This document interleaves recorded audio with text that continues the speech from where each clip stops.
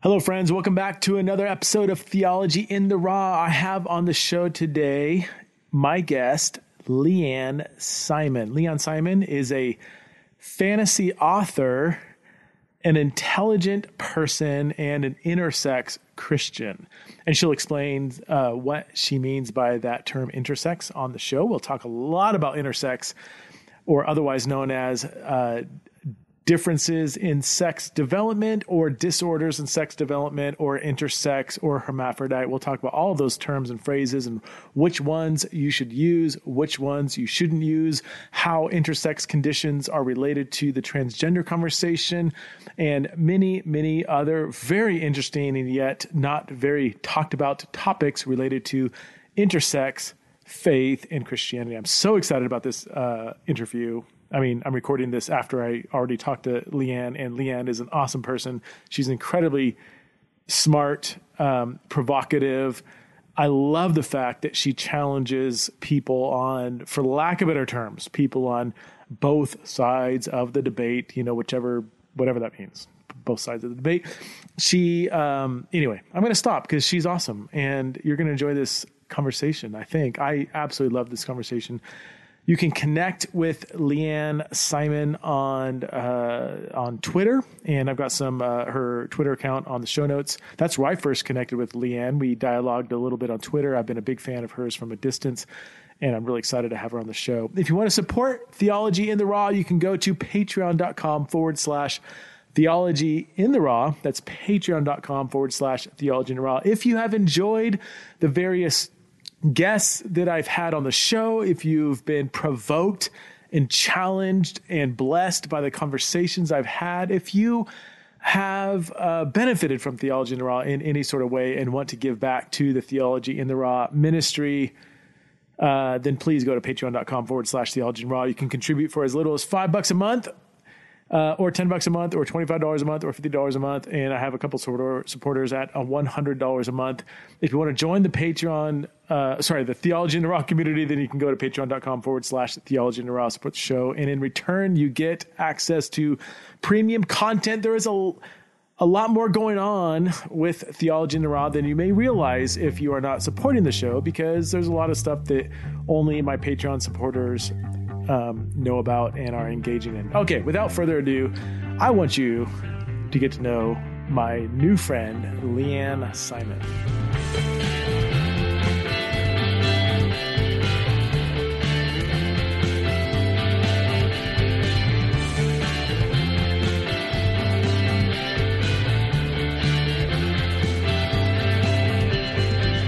Hello, friends. Welcome back to another episode of Theology in the Raw. I am here with a friend from a distance, somebody who I've been following on social media for quite some time, and we have some mutual friends, and we've chatted on the phone once, but somebody who I have been just wanting to get to know for many years now, so I'm so excited to have Lianne Simone on the podcast. Did I pronounce your last name correctly? Lianne Simone, is that right? Simon's fine. Actually, Simon. I'm so sorry. My husband's family was Russian, and Ellis Island changed their name and shortened it. So who knows? Oh my God! See, this is what happens when you have social media friendships being built. You don't know how their name is pronounced. Know. It's like the Megan thing with grandson. I've had people correct me on that. We have Lianne and I have a mutual friend, Megan DeFranza, but it's spelled Megan, which most people just naturally pronounce it Megan, but it's Megan, and I've said that before, and people say, no, it's Megan. I'm like, you don't know her then. Right. Yeah. Well, why don't you do that? Well, let's do this. Let's start with your story. I mean, and this could probably take the rest of the podcast for you to tell your whole story. And then I would love to get into many different questions and topics related to intersex and Christianity and so on and so forth. All right. I have a condition called mixed gonadal dysgenesis, and it means that I have a Y chromosome in some of my cells and not in others. That resulted in my having a mix of gonadal tissue types. So some of it was ovarian, some of it was testicular, but most of it was mixed because it all ended up failing.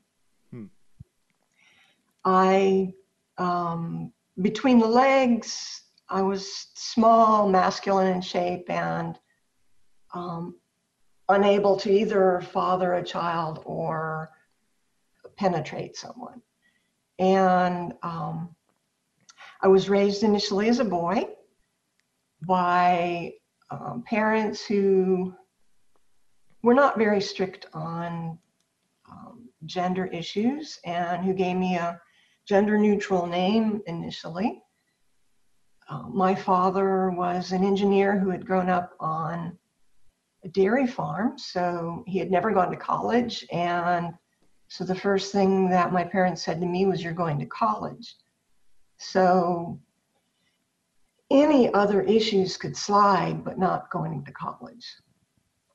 My mom was a nurse who didn't take me to doctors unless I needed stitches or had broken a bone. Their attitude when I started expressing a lot of imagination and curiosity was to give me more books, encourage me to read, and they didn't care if I read things like Heidi and A Little Princess. And, you know, I was reading. That's what was important to them. When I was so tiny and frail that my parents feared losing me. I was, at 2 years old, just 18 pounds. Oh my gosh. At 9, I was wearing a size 6X clothes. And which meant that my sister, who is 3 years younger than me, was about the same size as me. When I was in 5th grade, I finally caught up to the shortest person in my class. About that time, the principal said I had to stop playing with the girls. I had to go play with the boys, even though I was so much smaller than all of the guys. I played exactly 1 game of baseball, got hit in the face by a bouncing ground ball, and went home with a black eye. My mom was not happy about that. One of the guys, however, invited me to listen to a record album that he had. Since he was always nice to me, I went to his house and sat on his bed, and while the music played, he strummed air guitar and mouthed the words. Let's see if you know the tune. It's "Close Your Eyes and I'll Kiss You. Tomorrow I'll miss you. Remember, I'll always be true." It's the first time that I'd ever heard the Beatles. And I was instantly in love with them and with him. And so I wanted to get married to Jim and have his babies. And that was about the last time that it was okay to be feminine. We moved. I never saw Jim again. My dad started encouraging me to be more masculine, which, you know, for a long time, I felt like I had been born on the wrong side of the Grand Canyon. That boy was on the other side of the Grand Canyon. There was no way across. And, you know, I prayed diligently and thought that perhaps God would make me a real boy. He didn't. And I blamed myself for that because I still wanted to be a mom when I grew up.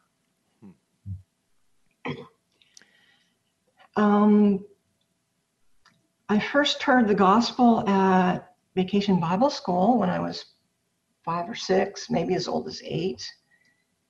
I asked so many questions that one of the women took me aside and just told me Bible stories. I determined to obey my parents, be a good little girl, and love Jesus, but I didn't really know what the gospel was about. I grew up in Methodist churches, but first heard the gospel from a classmate in high school.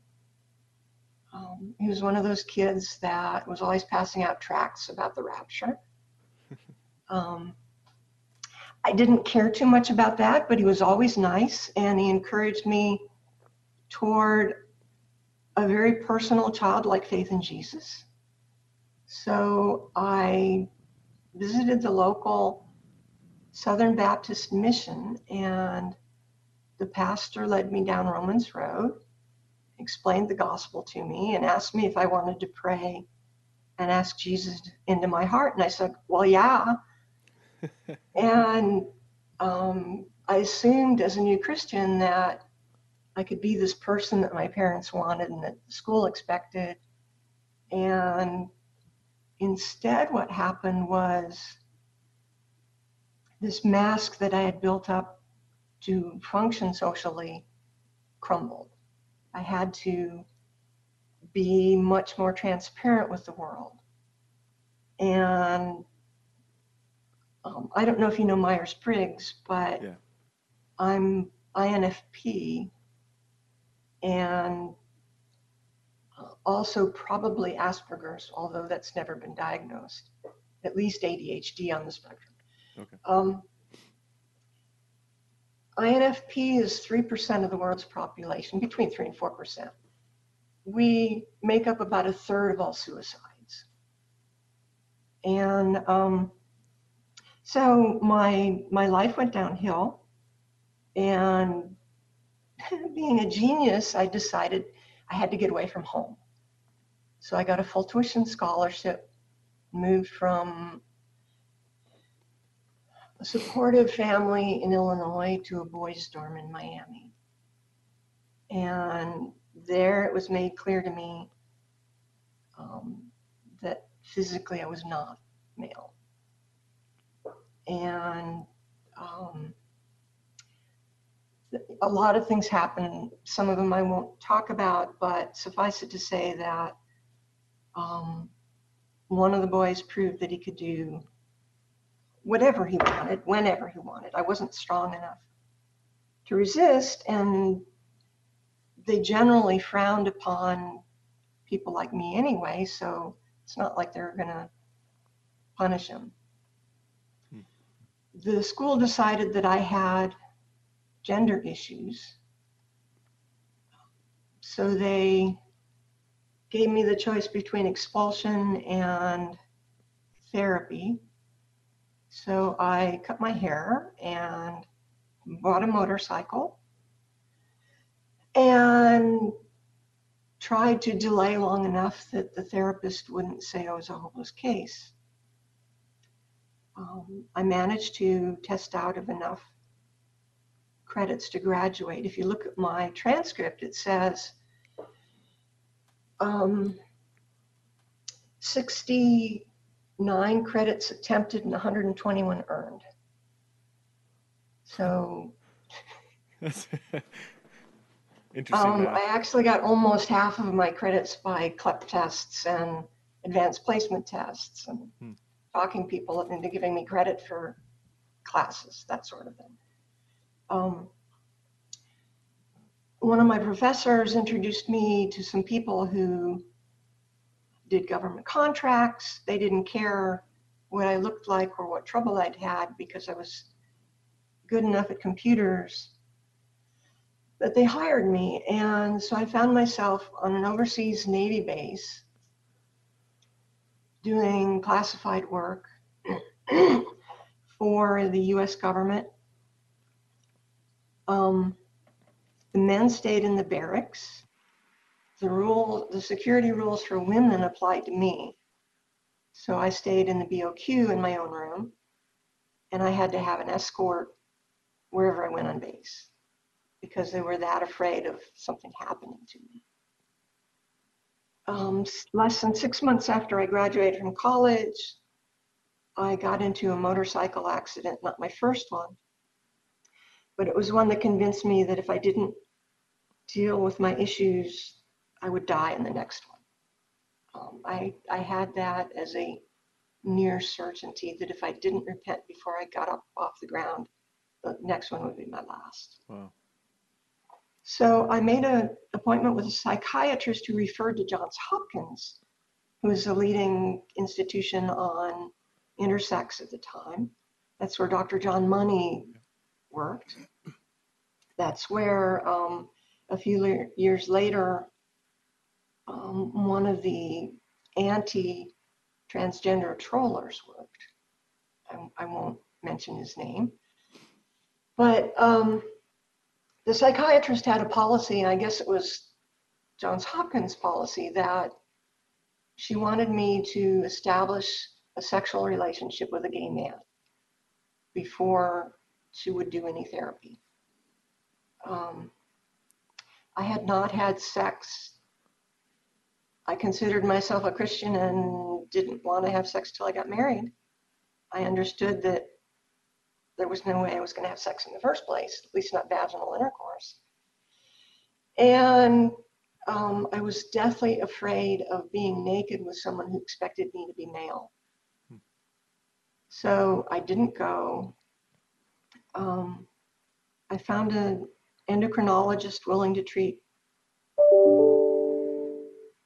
I found an endocrinologist willing to treat my issues, and he lectured me on my weight, first of all, because I was grossly underweight and anemic.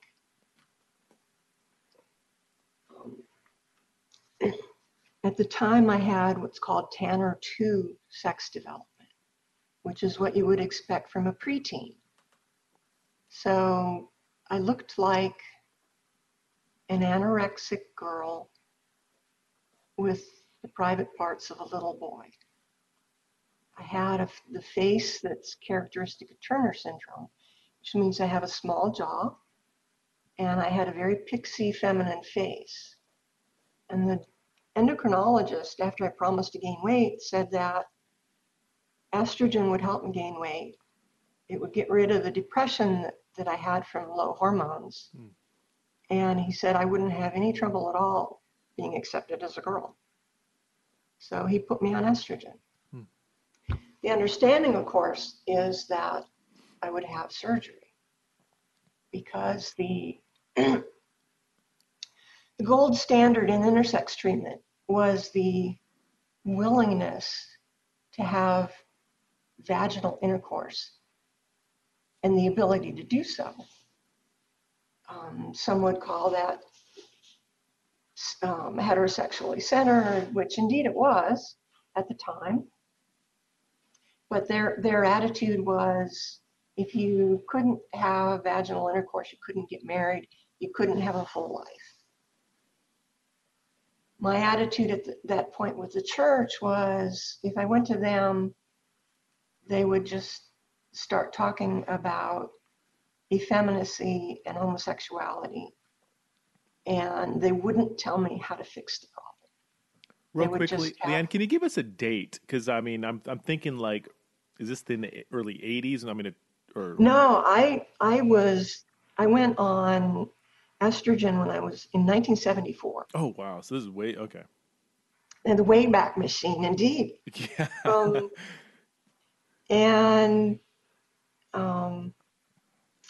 So 6 months after that, my sister called and said that my parents were getting a divorce, and I needed to come home. And I had already been on, as I said, I'd been on hormones for 6 months. I had gained probably 10 pounds, which had gone to my hips. The guys at work were joking about me having gotten myself pregnant because the first 2 weeks I threw up every day, same time. And I didn't know how long my job would last because I had a security clearance and I was developing breasts. And at that time, you had to have surgery before you could change your ID on anything. So eventually I was going to lose my job, probably not be able to have surgery. But my parents got a divorce. My mom decided that she would be supportive, that she would loan me the money for surgery.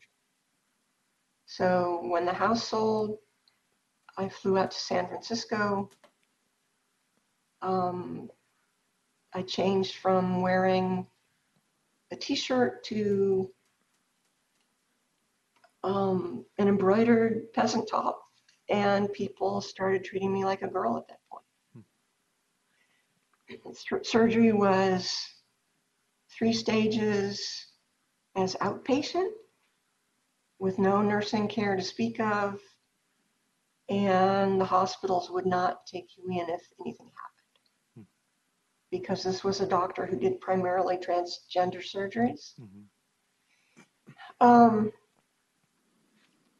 It took me from September to November to finally heal. I went back to see my mom. She said that for the first time in my life, she knew I'd be okay. My only male cousin welcomed me and eagerly accepted the change and asked me if I had had a crush on him when he was young, which I had. And so I went back and asked for my old job back. And they said that they had been downsized. They'd be happy to write a letter of recommendation. And then they said that technically speaking, you're still an employee because when your supervisor found out why you had left, he had you put on extended leave so that your insurance would not lapse. And we talked the insurance company into covering all of your treatment. Wow. So I walked out of there with no debt except for my student loan and found a new job. I went through a long period. Well, I went through about 5 years of just being manic all the time because I was a kid again. I'd never had a childhood or a teenage years. I really didn't know what to do about guys who wanted to date. And I didn't know what to do about the way that women were treated in the workplace. But I was digging it all the time. And so I was back in church. I managed to catch the measles, almost die from it. But some of the people who had prayed for me were very close friends. So I shared my history with them. And they said that I had just ruined my testimony and they wouldn't talk to me again. So I found another job in another state and didn't go to church for a long time. When I did go back to church, it was to a church that I just didn't tell, and they were fine. Because there was no doubt in your presentation that you were female at that point. Like nobody would ever. No. I mean, I got questioned like 3 times in 40 years, which I could have been by accident. I don't know. But I read an article online by a Reformed scholar he was talking about transsexuals, but what he said was that the surgical alterations were merely an elaborate disguise, that things like Deuteronomy 23 didn't apply. Deuteronomy 23 basically change your legal sex state to become a eunuch, that kind of thing. Said that nothing you did to your body changed your sex in the eyes of God, which is the whole creational intent, God's holy purpose in creation outlook that a lot of Christians have. And I didn't question that I was a woman. I questioned my right to be one. And this so troubled me that I went to my church and I said, look, here's my history, at least what I know of it. And here's what this guy says. And I want to know what I should do. If you tell me I have to be a boy, that's fine, but that means a lifelong hopeless quest to be masculine enough. I didn't know it even then, but I'm on high doses of testosterone now, and my body uses that for breast development. Really? So who knows? Yeah. So who knows what I would have done had I gone on testosterone either of those times? Maybe if they'd given me enough, it would have done something. I don't know. It wouldn't have made me taller. It wouldn't have changed my sexual orientation, probably. would not have changed my face except to give me facial hair. So wouldn't have changed my mannerisms. But anyway, the church decided that in terms of God's law, I was female at this point. Mm-hmm. And that I needed to look to the Bible for what that meant, and that I should be content with where the Lord had put me, with his providence in my life, and rely on him for things like this. And they said that you can get married to a man so long as he knows before. Mm-hmm. So it wasn't until 1999 that I finally met someone else with a similar condition. And so I went to England and met with an AIS support group. And that gave me enough courage to actually tell a boyfriend my history, the condition, what my options had been. And he cried. He said that his diabetes and high blood pressure would be more of an issue in our relationship than my history of intersex. Wow. And it turns out that he was right. Did he have AIS? No, he's just a fairly ordinary guy who, when he was born, had a cancerous growth out of his side. Oh, wow.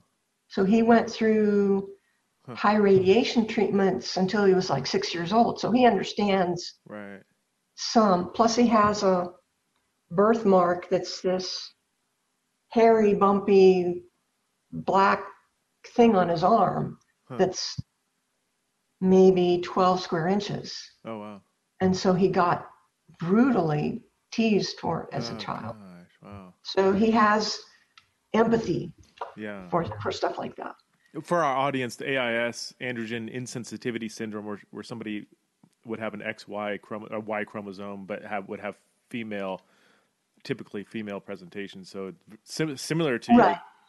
In the complete form. And let's talk about that for a minute, because there are some misconceptions online. Okay. A woman with the complete form of androgen insensitivity has XY chromosomes, externally has female typical genitals. Right. Internally has testes rather than ovaries and uterus. Right. But all of her cells have this genetic variant that means they can't respond to male hormones. Right. So it's not just the exterior that's female. The testes can't give her a male puberty, and the testes don't produce sperm. So the combination of the testes and the androgen sensitivity act like you've got ovaries that are infertile. Wow. Yeah. So if she's not castrated, she'll have a normal female puberty, but without getting her period. She could go her entire life without knowing that she's got a Y chromosome. Yeah. So it's not like she's just a broken male. Right. So if the approach you're taking is God's holy purposes in creation or creational intent, you'll look at the Y chromosome, because in the garden, Y chromosome means male. So you would say she's male. If you look instead at Matthew 19, where it talks about someone going against creational intent for the sake of the kingdom, if you look at for the sake of the kingdom, she's just an infertile female. She's a barren woman. Right. Scripturally. Well, and I don't, do people, well, I'm sure people do. I mean, I don't think it's helpful really to use one kind of biological sex criterion to determine whether somebody is male or female. And I've seen you interact with some people online on that, where somebody says, no, Y chromosome means male. I'm like, well, that typically triggers the the development of the fetus Right. in the woman. But it's more complicated than that. I mean, you have reproductive systems, you have endocrine systems, you have the chromosomal thing. I mean, Well, to reduce it to one of those kind of criteria just doesn't seem very helpful. well, if you apply it consistently, you end up a woman with Swyer syndrome has a uterus but no gonads. She's Right. still XY. She can carry a baby to term with a donor egg. Hmm. A chimera, and a good friend of both of ours who's a chimera, which is the result of an XX conception and an XY conception Yeah. becoming a single fetus and a single person. Yeah.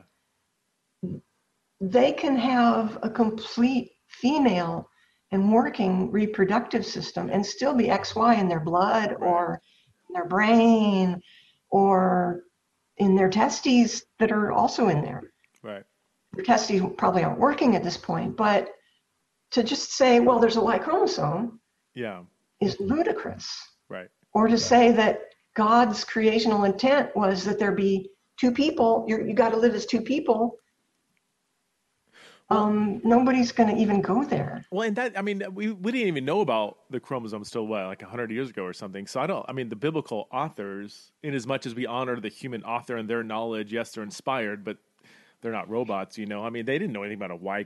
They would base it on reproductive structures, typically probably external genitalia. So, right, but those who were intersex were expected to, by the time they were adults, settle into living as a man or a woman, or maybe, some places still had eunuch capability. That you could just stay kind of ambiguous. Right. And there were a few cases where things were tried in court where they suspected that the person was really male living as a woman, Mm-hmm. or really female living as a man. But even in those cases, they weren't nearly as focused as we are today on determining who's male and who's female. Right. Right. Lianne, I would love to get it. We've touched on it a little bit, but can we go back and just talk about language? I think a lot of Christians, well, at least in my circles, Christians are really well-intentioned, and they really do want to know, like, what are the terms I should use or not use, and they're trying to grasp at just trying to get up to speed on this conversation, which can be really difficult with the internet and so many things out there. There's various terms people have used. The older term would be hermaphrodite. Right. The newer term is intersex, but then you also have things like disorders of sex development or differences of sex development. Can you just give us the lay of the land on the various terms that Christians should even use, people should even use when they're trying to talk about this conversation? As Christians are well aware, people can be really get really tense about what words are used, what pronouns are used, what words you use for certain things. And I know that you almost have to ask not only pronouns, but, are you okay with intersex? Do you want difference of sex development? But when people are talking to each other, I don't think most people care. Yeah. I use intersex, but so many people, so many Christians anyway, don't know what intersex is, that I tend to get back to, mixed gonadal dysgenesis and the effects of it. And one of the first people at my church that I was talking to about my condition, I go, I have a Y chromosome in some of my cells. And she's not a stupid person, but she said, what's a chromosome? Oh, wow. And I'm like, I am in super trouble now because some of my cells are male and some of them are female, which is not technically correct because cells aren't really male or female. Right. Yeah. Especially when you're an adult. A friend in our church had AML, so she had to have a bone marrow transplant. She got the transplant from a man, so her blood karyotype is now XY. It didn't change anything about her. Right. Didn't change anything about her health, except she was happy to have blood again, you know? So Uh, within the intersex community, is intersex more or Intersex, I less a think, non-offensive? I mean, that seems to be the most widely self-identified term, or I think most people use intersex because we get tired of, disorders of sex development is kind of like people having to say that they're same-sex attracted instead of gay. yeah, okay, that's a good analogy. I've actually tried to not say that I'm an intersex Christian.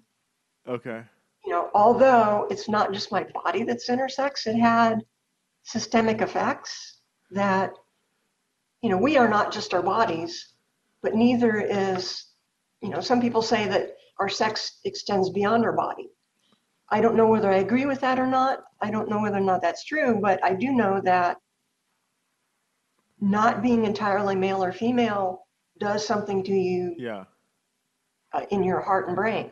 It just Here's does. the way I would word it, because I'm in knee deep in these conversations now. I'd say, I mean, biological sex is by definition a bodily category, so it's Right. determined by body, but has myriad of effects on our whole being because we are integrated whole beings. So even think about how much your endocrine system affects your weight, your thinking, your brain function, your behavior, and then you add in societal expectations for maleness and femaleness, and how that, even from as early as 6 months old, affects our self-perception, our perception of others. So male and female-ness is so intertwined and complicated, but determining whether whether a non-intersex person is male or female, that is a bodily category, is how I've tried to think about it. But Well, it's a bimodal distribution even then. We were never meant to be clones of Adam and Eve. right, There's a great deal of sex variation that we wouldn't consider intersex. right, Like you right, can be 6'4" right. female, and people are going to look at you strange, but because the overlapping graphs are often beyond the male average category, Right. right? You're over there, but we don't consider that as really a Yeah. sex thing. Yeah. We sometimes ignore the diversity within each sex category, which is a wide, obviously massive diversity. Sometimes we only emphasize male female diversity. Right. And we publish these things on biblical manhood and and come up with all of these masculinity things that are expected of Christians that frankly I think it hurts men because Yeah. they can no longer have a Jonathan and David sort of friendship Yeah. without being looked at askance. Right. Yeah. Uh, So going and back to the terminology, so you're saying okay, intersex is by and large an accepted term, but it's going to be unknown to a lot of people. Disorders of sex development is more of an official medical term, but can be right. not the And chosen term for people who are actually intersex. one of the main objections to that term is we feel that it medicalizes Mm. intersex. Okay. That it says that it's a medical diagnosis, that the doctors are in charge of its definition, and so let's say that you're born with a clitoris that's a lot larger than a woman would ordinarily have, suddenly you have a medical condition. Mm. And it may not be a medical condition. It could just be normal variation. It Right. doesn't even have to be a result of the fall at that point. Right. Right. Speaking of that, not speaking of long clitorises, but speaking of the medical side of this, there's been some pretty strong tension between the intersex community and the medical community, especially when doctors are performing surgeries on babies being born. Can you give us a little, catch us up to speed on the history of that kind of tension and where we're at with that? All right. So in the okay, let's start with the Victorians just briefly. Okay. They started looking for what they considered a true sex in intersex people. Okay. And they base that on gonadal histology, which means, is this tissue ovary or is it testis? If it's testis, the person's male, regardless of anything else. Wow. Even if they have the CAAS people were male because they had gonadal tissue that was testis. Yeah. So in the 1950s, Dr. John Money of Johns Hopkins University, a psychologist, theorized that you could take an intersex newborn, modify his genitals in the first few weeks after birth, and if the parents let there be no doubt as to the child's sex, then gender identity would follow the new genital shape. And his theories formed the basis for all of these surgeries. Feminists twisted his theories to say that we're a blank slate at birth and we learn gender. Christians took his theories as gender identities learned. And so an awful lot of the kids grew up knowing that there was something so shameful that their parents couldn't talk about it. They knew that the doctors had lied to them, but they couldn't get their medical records. They were uncomfortable with the sex that they were being told they were. And there were two classic cases. One is a circumcision that was botched, and they raised the child as a girl, and it was identical twins, so it was a perfect experiment for Dr. John Money. And the child who was raised as a girl never felt like one and ended up committing suicide. And the other brother eventually committed suicide. The other case is Dr. Reiner was a urologist at Johns Hopkins. And he did surgeries on a condition called colloquial exstrophy. In colloquial exstrophy, the abdomen doesn't close, so the genitals are never formed. So what they would do on a baby that had that condition but had two good testes, they would castrate, give a vaginal canal surgically, and raise as a girl. He found out that when he did follow-up that a majority were living as boys, even with a vagina. Another reason that we're so opposed to the genital surgeries is when you do a vaginoplasty, create a new vagina, it wants to shrink. And how do you keep it from shrinking? You use a plastic rod and dilate it, which means that the parents are expected to dilate their child's vagina on a regular basis until they're old enough to do it themselves. And this can be a child who's not so sure that they're a girl in the first place. Wow. So these are the sorts of things that, none of this happened to me. My mom kept me away from the doctors. And I still have this tribal angst or anger about these things. So that when someone starts talking about, we're thinking about doing the surgery on the baby, I'll be like, do you really understand if the doctors explain dilation to you? And I've ended up being the one when the doctors didn't tell them that they would have to after the surgery. Wow. That, in fact, there was one case where the doctors didn't tell them even after the surgery, the first few days after surgery. And they came to me and said, well, we've had the surgery and our girl's saying that she's a boy, and what do we do? And I'm like, well, surgery at this point doesn't matter. You've got to preserve your child's options as best you can at this point. Would the perspective within intersex, let's just say intersex advocacy communities or the movement, would the perspective be wait until the child is older and they can decide whether they want the surgery or not? In cases where there's no immediate health risk, does the health risk thing play a factor? Well, there are very few cases where there's an immediate health risk. Really, only one group of conditions. But yes, the stand that most intersex advocates take is wait until the child's old enough to give informed consent. And then, we typically would say at that point, make the same surgeries available that you wanted to do before the surgery. So the problem at this point is, let's say that a child with mixed gonadal dysgenesis is 11 years old or 9 years old or whatever, and has been scheduled for genital surgery to make the genitals more masculine looking.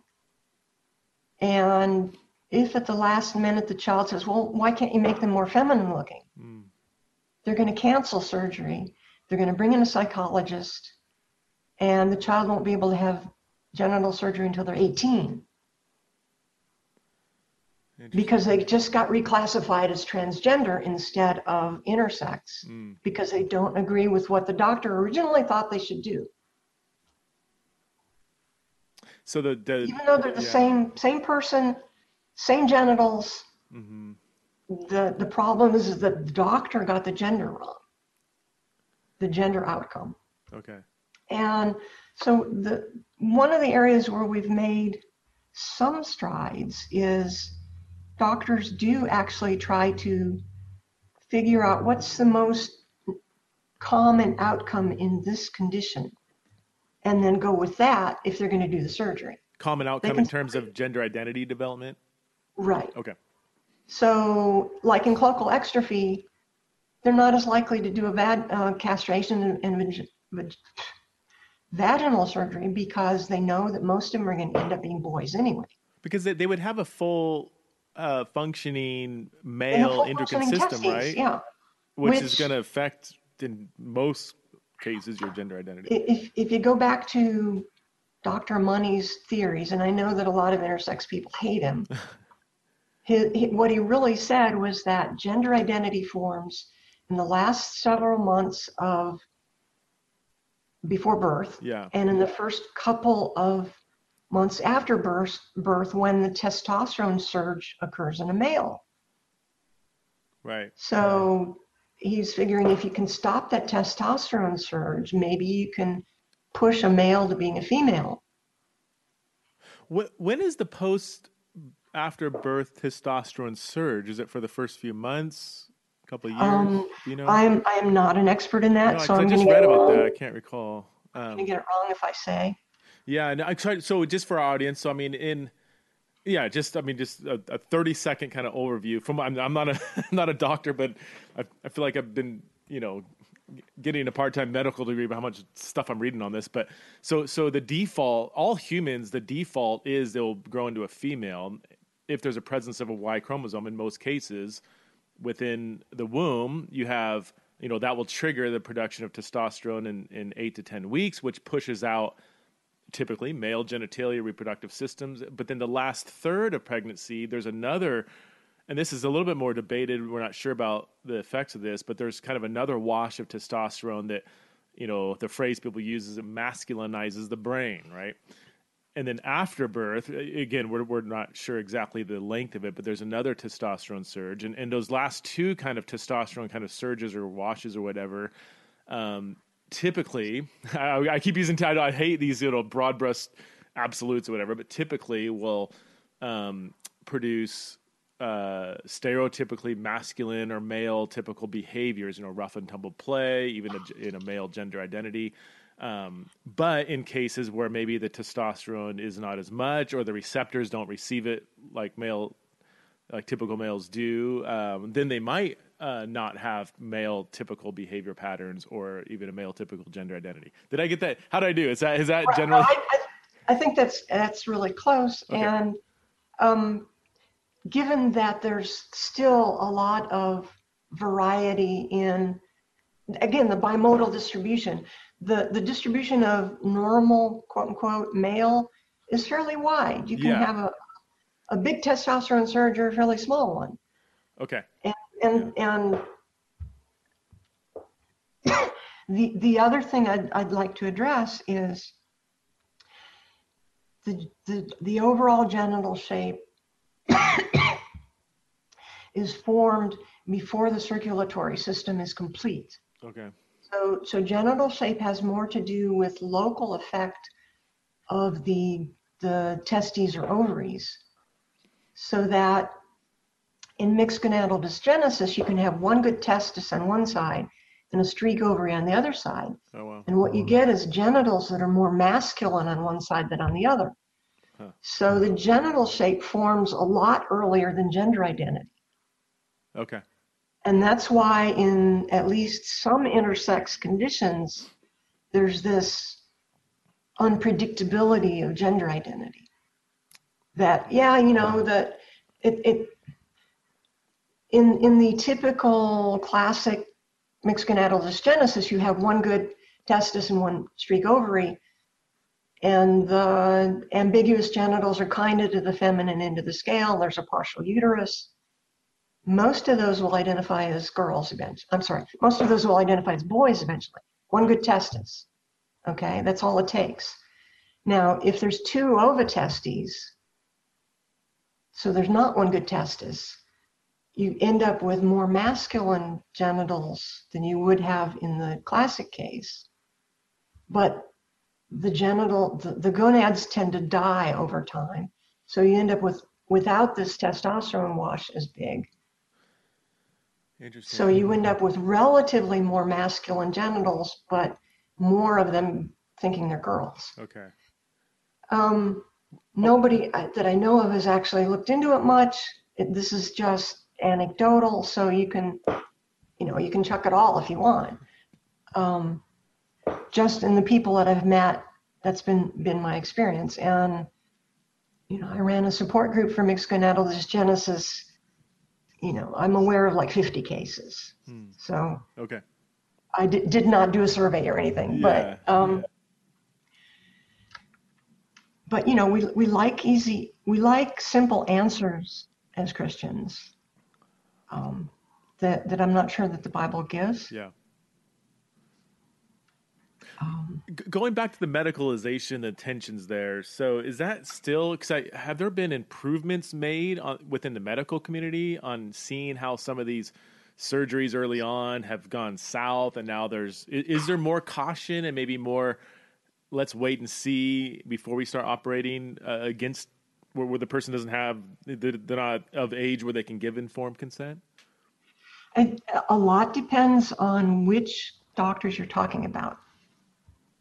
Some of the centers for intersex treatment have rules that, for instance, require the parents to talk to an intersex adult before they okay the surgery, or to meet with other parents who have taken their child through the surgery, so that there's at least a lot more making the parents aware of what the outcomes can be. Okay. Before they do the surgery. Okay. There are some doctors who just continue to do the surgery because that's what they've always done. There are now support groups that are amazing, because so many parents, as soon as they find out, that what the condition is, they'll go do a Google search and they'll find AISSG or AISDSD or the Klinefelter support group. Yeah. And there you have hundreds of people who've been through it, who know what the realities of it are, and who can advise you. Like www.ais-dsd.org is one of the larger ones. Okay. So the involvement of the support groups has probably even had more effect than the advocates have had. Yeah. What about in a case where there's a very mild intersex condition? In fact, I forgot the name for this one. Maybe you can help me. Where there's low testosterone, XY chromosomes, full male anatomy, reproductive, like it's a male. But the opening of the penis is on the bottom of the shaft. The hole of the penis is on the bottom of the shaft. Low testosterone, and most people might not even say this is an intersex condition, but sometimes it is, or classified as such. But like, I know of one case where they operated, they relocated the hole so it's on the tip of the penis rather than the bottom of the shaft. They gave them some testosterone as a child. So I guess there's no immediate health risk, I don't think. But they did, and this is where the debate comes. Were they so obsessed with this standard of being male that the hole of your penis must be at the top, not on the bottom of the shaft? Or were they saying, hey, look, socially, it can really maybe traumatize the kid if all of a sudden he sees other boys peeing, he realizes that he's so different, and maybe somebody sees him peeing from the bottom of the shaft and not, What about something like that? Like, to me, and correct me if I'm wrong, my initial perception is I don't think you need to wait for informed consent with something like that kind of surgery. Or am I missing something there? Well, Tiger DeVore is a good resource on that. Okay. He's an intersex man who at one point worked at Johns Hopkins with Dr. Money and who underwent hypospadias repair surgeries as he was growing up multiple times. And the two reasons that you do hypospadias repair, one is because you think that that a newborn baby is going to care what the person who changes the diapers thinks. And the other is so that they can stand up when they go to the bathroom. Right. As a result of all of the surgeries he's had, he has a whole bunch of scar tissue, and his genitals don't function well, and he doesn't feel much. He says that he would much rather have had his unmodified because there was nothing else wrong with his body and no medical reason to do the surgery. It was cosmetic for the comfort of everyone else. Now, on one of the presuppositions about doing hypospadias repair is it's a one and done. And you'll find that statistically it's not. Yeah, it's not. It's not. Yeah. It's a repeated surgery, and it's using tissues that don't like the constant urine stream that goes by them. And it's having lots and lots and more scar tissue in the genitals that are very sensitive. And what you do is you cut down on the sensitivity of it so that you end up with a bunch of people who are scarred by the surgeries that you're performing because you don't like the fact that they don't look as male as you want them to. And it comes down to that. There's no functional requirement to stand up when you pee to be male. Wow. So you're saying it is this kind of social expectation that men stand up to pee that is driving a lot of these surgeries, which end up producing more harm. And what's the person at your church going to think if they change diapers and see that? What are they going to? I want to. At least the motivation could be good and pure, right? I think that I'm trying to save this child from social stigma and all the stuff that might come from that. Now we can say, well, that society needs to get with the program, and that person changing the diaper shouldn't care. What do they? But that's a utopian thing, that world that will never exist. Of course, society is gonna, react. I think that most individual doctors and certainly most parents want what's best for the child. Okay. I think that there are people in leadership in Christianity who want what's best for their movement rather than for the individual child. Or they talk themselves into believing that it's best for the individual child. Now, admittedly, a lot of Christian leaders who are pushing this Y chromosome thing are not in favor of the surgeries. They're just in favor of coercing the gender.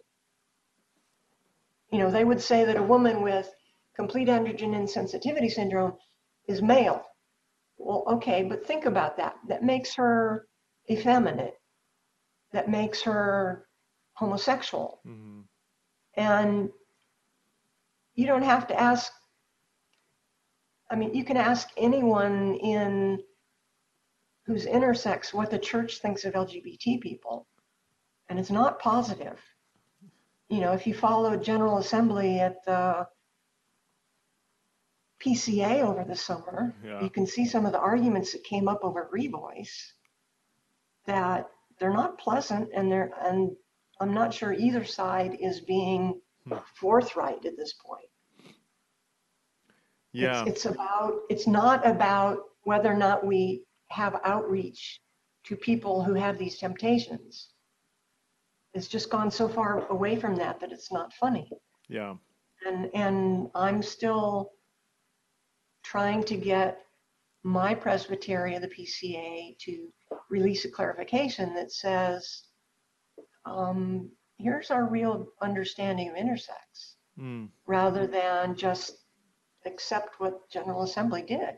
Wow. Because I'm not sure that anybody who voted for it really believes it. It's just they needed the national statement, so they took it as it was and passed it. Oh, the national statement. That if you want. Yeah, got lots of thoughts on that, but I would just to give you hope, maybe my audience. I do think there is for sure a growing number, if not a much larger percentage, of the evangelical population that are more, I would say, in a very helpful way, centrist or looking for more thoughtfulness, more nuance, much more grace. And maybe it's just the community, because I run in more centrist kind of evangelical circles. I'm not invited to the more conservative brand of Christianity, or I'm disinvited. That's been happening quite a bit, actually. People invite me to come speak, and then they Google around and say, "Oh yeah, we're not going to have you come speak." But I understand. But I don't know. I feel like there is more of a silent or quiet. I'm going to say majority of Bible-believing, church-going evangelical Christians who are tired of the culture war, who want much more grace. And maybe it's, again, it's hard because I am going off anecdotal evidence. You know, obviously the places where I speak are going to resonate with my posture, and so maybe it's a jaded perspective. But everywhere I go now, even some really conservative churches, they're just hungering for much more grace. I'm shocked at how much more how much grace and nuance and thoughtfulness and humility Christians are wanting in this conversation. But well, I think that the national statement crowd, let's call them for a second. Sure. I think that they are kind of, well, let's put it this way. Before my husband and I moved to Tennessee, we were members longstanding of Orthodox Presbyterian churches. The OPC, wow, just to the right of the SBC. Some jokingly said the only perfect church. But, okay, so the OPC, you know that they're a lot more conservative than the PCA. Right. But my OPC church in Georgia was aware of all that we're talking about. They know my history. They know the condition I have and the decisions I made 45 years ago, and they were supportive. The only thing that they said was, you're doing these public speaking engagements as Lianne, and you're living your life in the church as Jennifer. They're both your name, but you need to be as transparent in the church as you're being with the people you talk to. Wow. And I said, I don't think the church is ready for that. This would cause all kinds of division, and I'd rather people just not know than cause division. And the last thing I want to be known as, instead of Lianne Simon or Jennifer Simon, is that intersex lady. Yeah. I don't want my life to revolve around intersex. And one of the reasons that I spent 45 years living as a woman is I didn't want the rest of my life to revolve around what gender I was going to be or whether I was doing a good enough job at it. Wow. That's what's so upsetting to me about General Assembly passing the national statement. Yeah. Interesting. Because it takes me all the way back to, you're not good enough. You can never be good enough. And like, well, yeah, I know that. Jesus is the answer to that, okay? I understand that. But saying that my lifelong quest has to be to meet the stereotypical male or female Mm-hmm. is ridiculous. Yeah. This is the body God gave me, and to do something that glorifies him with this body is what I've been trying to do. Mm-hmm. And I think those are probably two of the different viewpoints about intersex in the world. Now, most of my intersex friends don't want anything to do with Christianity, okay? Really? And it's just because of statements like, the Y chromosome determines whether you're male or female, period. Right. Or people just having to make sure that they say, your condition is a result of the fall. You are a result of the fall. It should not have happened. You should not be here. You should be somebody else. And I'm like, when was the last time you told a woman in labor that her pains were a result of the fall? I mean, come on. Just, half of the things that are different about your own body are a result of the fall. It permeated everything, guys.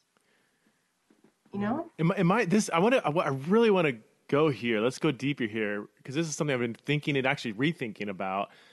I hear you saying that intersex conditions might, on paper, factually be a result of the fall. I mean, I wasn't there, so but it's saying that in a very insensitive way at the wrong time, or being very selective in what you pin on the result of the fall is what's the problem? Or how would you unpack? Well, can I just ask you frankly, do you think the intersex conditions are a result of the fall? And then move from there on how Christians should think through that. I think that everything in the world was affected by the fall. Sure. To pick out intersex conditions and say, okay, they're a result of the fall is really the wrong question to ask, because then you have to get into, is that woman who had a too large clitoris that you cut off, was her large clitoris a result of the fall? How large can it be before it's a result of the fall? A woman with Turner syndrome, their average adult height is 4'8". It's a result of Turner syndrome because she has just one X chromosome. Somebody who's XXY is going to be tall, at least tall statistically. Is that a result of the fall? If you're outside of this bimodal distribution at all, how far away do you have to get before you're a result of the fall? So what I hear you saying, like there is natural, and we could say beautiful and glorious diversity within maleness and femaleness. There's also other conditions, whatever we can talk about. But when does something leave being simply part of the diversity and become now a condition or a disorder or something that's not right? You're saying there's at least we can all acknowledge there's a lot of gray area fuzziness here. It's almost like, why are we even, like, who cares, right? I mean, but the reason that they are asserting that intersex is a result of the fall is to other intersex, to make it other. And I think I can demonstrate that because people who insist that it's a result of the fall, typically, when they get back to that woman with complete androgen insensitivity syndrome, deny the effects of the fall on her body, that it's made her not male anymore. They point back to the garden before the fall and say she's essentially male because of the Y chromosome and the testes, rather than saying, look, she's a result of the fall and she needs to glorify God with how she is, even if it's just common grace. It's like God, we were naked and unashamed. God clothed us. He drove us out of the garden. He put a guard there so we couldn't get back in. There's some things that we need to handle by looking to the kingdom rather than back to the garden. And I would say in most cases, you've got both choices in terms of your attitude and how you approach it. Are you going to the New Jerusalem? You're going to tell me that everybody's going to be stereotypically male and female there? I don't think so. We're not going to be given in marriage. I don't think we're going to be having sex there. Right. I don't think women who are resurrected are going to be having periods there. So tell me how we are at that point. I don't think men are going to be having erections there, okay? Because it's not about sex at that point. You're messing with us, Lee. I love it. I love it. I'm going to have you back on Theology Raw because you are doing exactly what I love to do on this podcast. Now, some people have.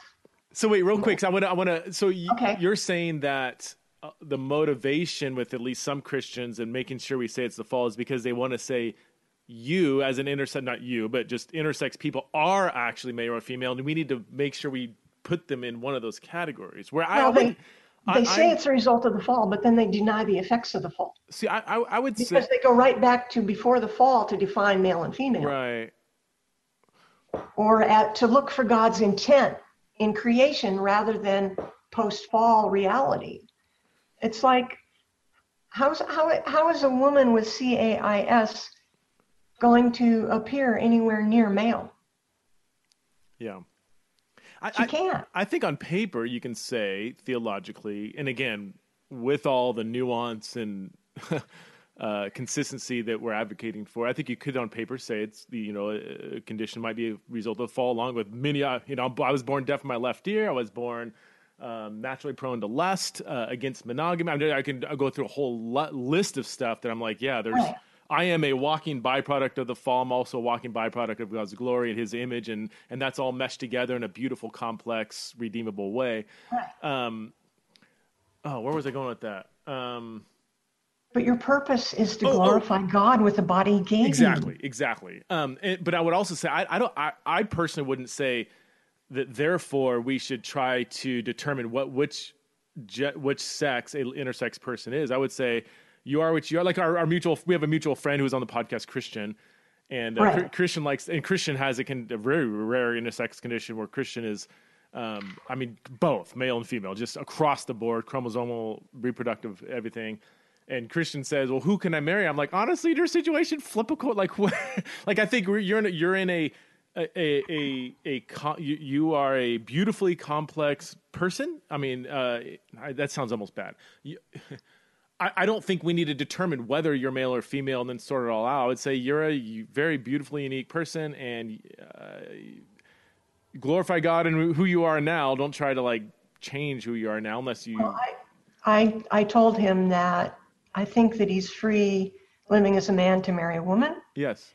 And I know there are those who think that intersex people shouldn't have sexual activity because their justification is that we are in part at least homosexual at that point. But my question back to them is, how can I then wear any clothes? Because I am in part cross-dressing at that point. Right. So, you can't, some of those questions are not things that are profitable to answer. Sometimes the answers are really only useful.